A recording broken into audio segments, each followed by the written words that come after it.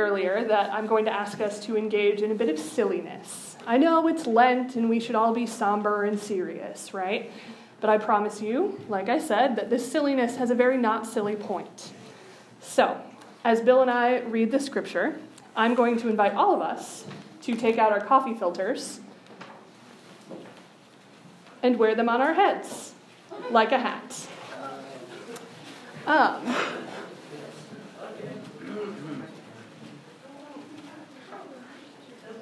Fantastic. I know, they're a little slippery. I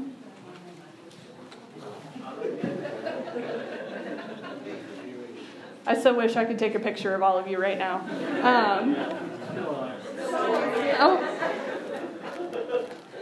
All right, so our scripture reading today comes from 1 Corinthians, and it's a reading that we don't hear very often.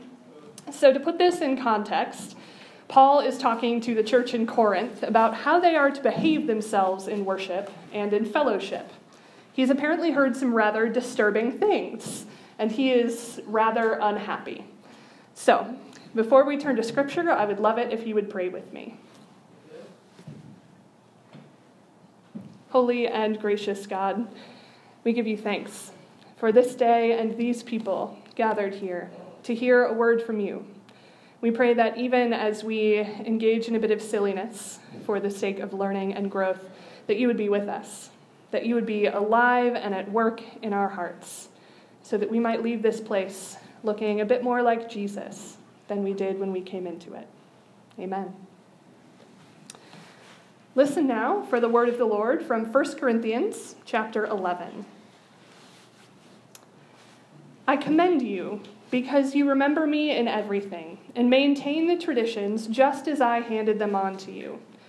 But I want you to understand that Christ is the head of every man, and the husband is the head of his wife, and God is the head of Christ. Any man who prays or prophesies with something on his head disgraces his head, but any woman who prays or prophesies with her head unveiled disgraces her head. It is one and the same thing as having her head shaved. For if a woman will not veil herself, then she should cut off her hair. But if it is disgraceful for a woman to have her hair cut off or to be shaved, she should wear a veil. For a man ought not to have his head veiled, since he is the image and reflection of God. But woman is the reflection of man.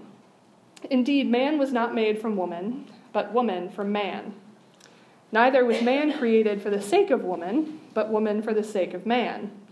For this reason, a woman ought to have a symbol of authority on her head, because of the angels. Nevertheless, in the Lord, woman is not independent of man, or man independent of woman. For just as woman came from man, so man comes through woman. But all things come from God. Judge for yourselves. Is it proper for a woman to pray to God with her head unveiled? Does not nature itself teach you that if a man wears long hair, it is degrading to him? But if a woman has long hair, it is her glory. For her hair is given to her for a covering. But if anyone is disposed to be contentious, we have no such custom, nor do the churches of God. Now, in the following instructions, I do not commend you, because when you come together, it is not for the better, but for the worse. For to begin with, when you come together as a church, I hear that there are divisions among you, and to some extent I believe it. Indeed, there have to be factions among you, for only so will it become clear who among you are genuine. When you come together, it is not really to eat the Lord's Supper. For when the time comes to eat, each of you goes ahead with your own supper, and one goes hungry, and another becomes drunk. What?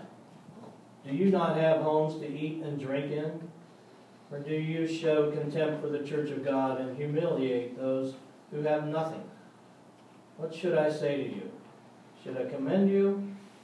In this matter, I do not commend you. The word of the Lord. Thanks be to God.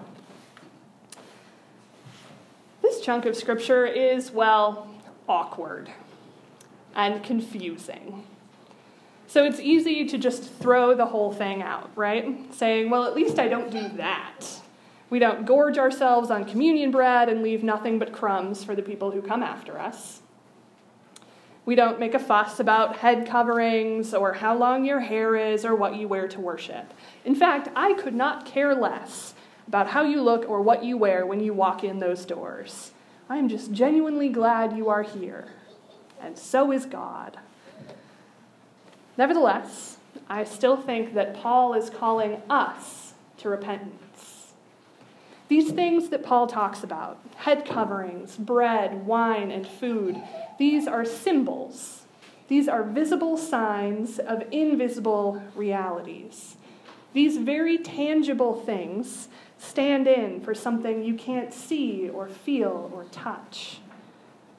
Women in the ancient world didn't wear things on their heads because the Holy Spirit made them chilly. These were, to them, culturally significant symbols of submission, humility, and class status. Water reminds us of nourishment, of washing, of life. Bread and wine, dinner time staples, signify spiritual nourishment for a hard and sometimes painful journey towards redemption. But at the end of this chapter, Paul drills down to the whole point of this Christian discipleship. When you do these things, you proclaim Christ's death until he comes. Paul hints at the invisible reality, the reality with a capital R, which we speak aloud every time we gather around this table. Christ has died. Christ is risen. Christ will come again. This table and this font are not magical. They do not in and of themselves do anything out of the ordinary. It's wood, metal, bread, and grape juice, and water. But these are gifts, the visible and tangible stuff through which we come to know the invisible reality that words alone don't quite do justice to. In the life, death, and resurrection of Jesus of Nazareth, we are reconciled to God. We are called God's beloved children. And we are welcomed into the already not yet kingdom that Christ is building right here on earth. We remember what God has done. We see what God is doing. We look forward to what God will do. It took me a long time to hear that story from that table. Throughout my teenage years, my mom and I sat every Sunday in the back pew of the balcony at Second Reformed Church in Fulton, Illinois. In those days, we received communion once every 3 months, 4 times a year. Small cubes of Wonder Bread and little cups of grape juice were passed through the pews on silver trays. There was always a certain reverence attached to that moment. But the story that I learned in that supper was not one of remembrance, communion, and hope. It was a story saturated with shame. My inner monologue always wound up in the same place. You couldn't pull yourself together. So look, just look at what Jesus endured because of you. As I took the bread and the tiny cup, I didn't see spiritual food for a journey towards redemption. All I could see was a reminder that I would never be good enough for God to love. I took them because someone standing up front told me that God loved me anyway, but I still don't think I actually believed them. That pew was just one more place for me to tell myself, you're awful. Try harder. As I chewed on stale Wonder Bread and threw back grape juice, I was doing good, but I was not becoming good. The outside wasn't wrong, but the inside was. So long as the story we tell ourselves when we do these things doesn't match up with the reality of Christ's kingdom that we seek to proclaim with them, we are the ones that Paul does not commend. We wind up wearing head coverings in church, but ignoring Christ's call for reconciliation in our workplaces, our neighborhoods, and our homes. We sit down to meals together without actually connecting, without actual communion, without sharing one another's burdens and joys and hopes and fears. We take in sermons and podcasts and articles about the importance of vulnerability and encourage others to be honest about how they're feeling. But we end our own stories of hardship with, "But I'm okay. Really, I'm okay." Do you feel ridiculous yet? I feel ridiculous. You can take them off. What if we felt just as ridiculous as we do right now, putting on our church happy face before we walked through those doors every week? What if we felt just as ridiculous leaving our church, our workplaces, our social gatherings, without having talked to a single person we didn't already know? What if we felt just as ridiculous all those times we managed to do something good, but grumbled about it the whole way through? Later in 1 Corinthians, Paul talks about what it means to love. We use chapter 13 a lot in weddings and celebrating families. But what if we turned that sort of purposeful love loose on ourselves, our communities, our whole lives? What might a contemporary version of that famous passage sound like? If I write the smartest and most liked Facebook posts, or post the best selfies, but fail to have love for the people on the other end, I am a resounding gong or a clanging cymbal. If I write the most cards and care for everyone else in my life, but fail to have compassion for myself, I have nothing. If I give to all the right charities and show up at all the right events and give up more than anyone else for Lent, but do it only for the sake of my reputation, I have gained nothing.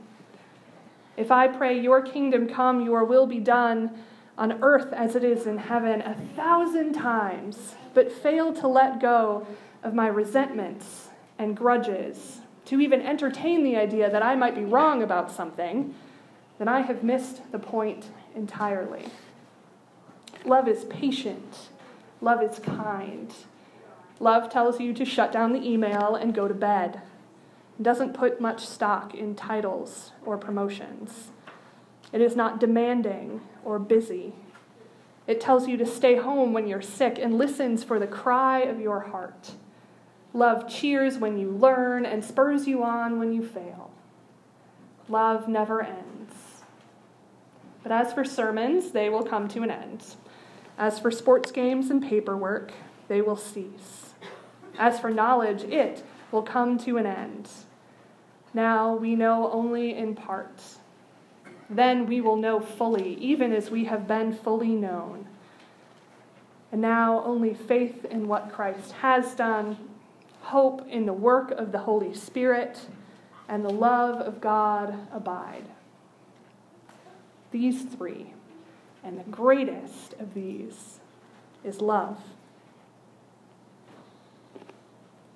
When the visible and the invisible come together to tell the same story, to sing the same song, it is a beautiful thing. When we are both doing good and becoming good, loving and being loved, we become beautiful things. Today, our journey to the table will take a slightly different route, past the baptismal font. Those markers in your pews, along with your coffee filters, are for you. I'm going to give you a couple minutes for silent reflection, and then we are going to sing. I encourage you to use this time to be honest with yourselves and with God about what you're doing and who you're becoming in that doing.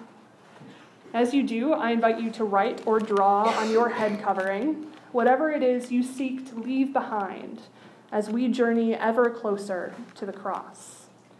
Perhaps your own way of doing good at the expense of becoming good. Perhaps the ways you've been faking it till you make it. Perhaps the way you haven't loved yourself or others. When you come up to receive communion, bring it with you. Leave it in the font and watch those things fade in the waters of new life. Amen.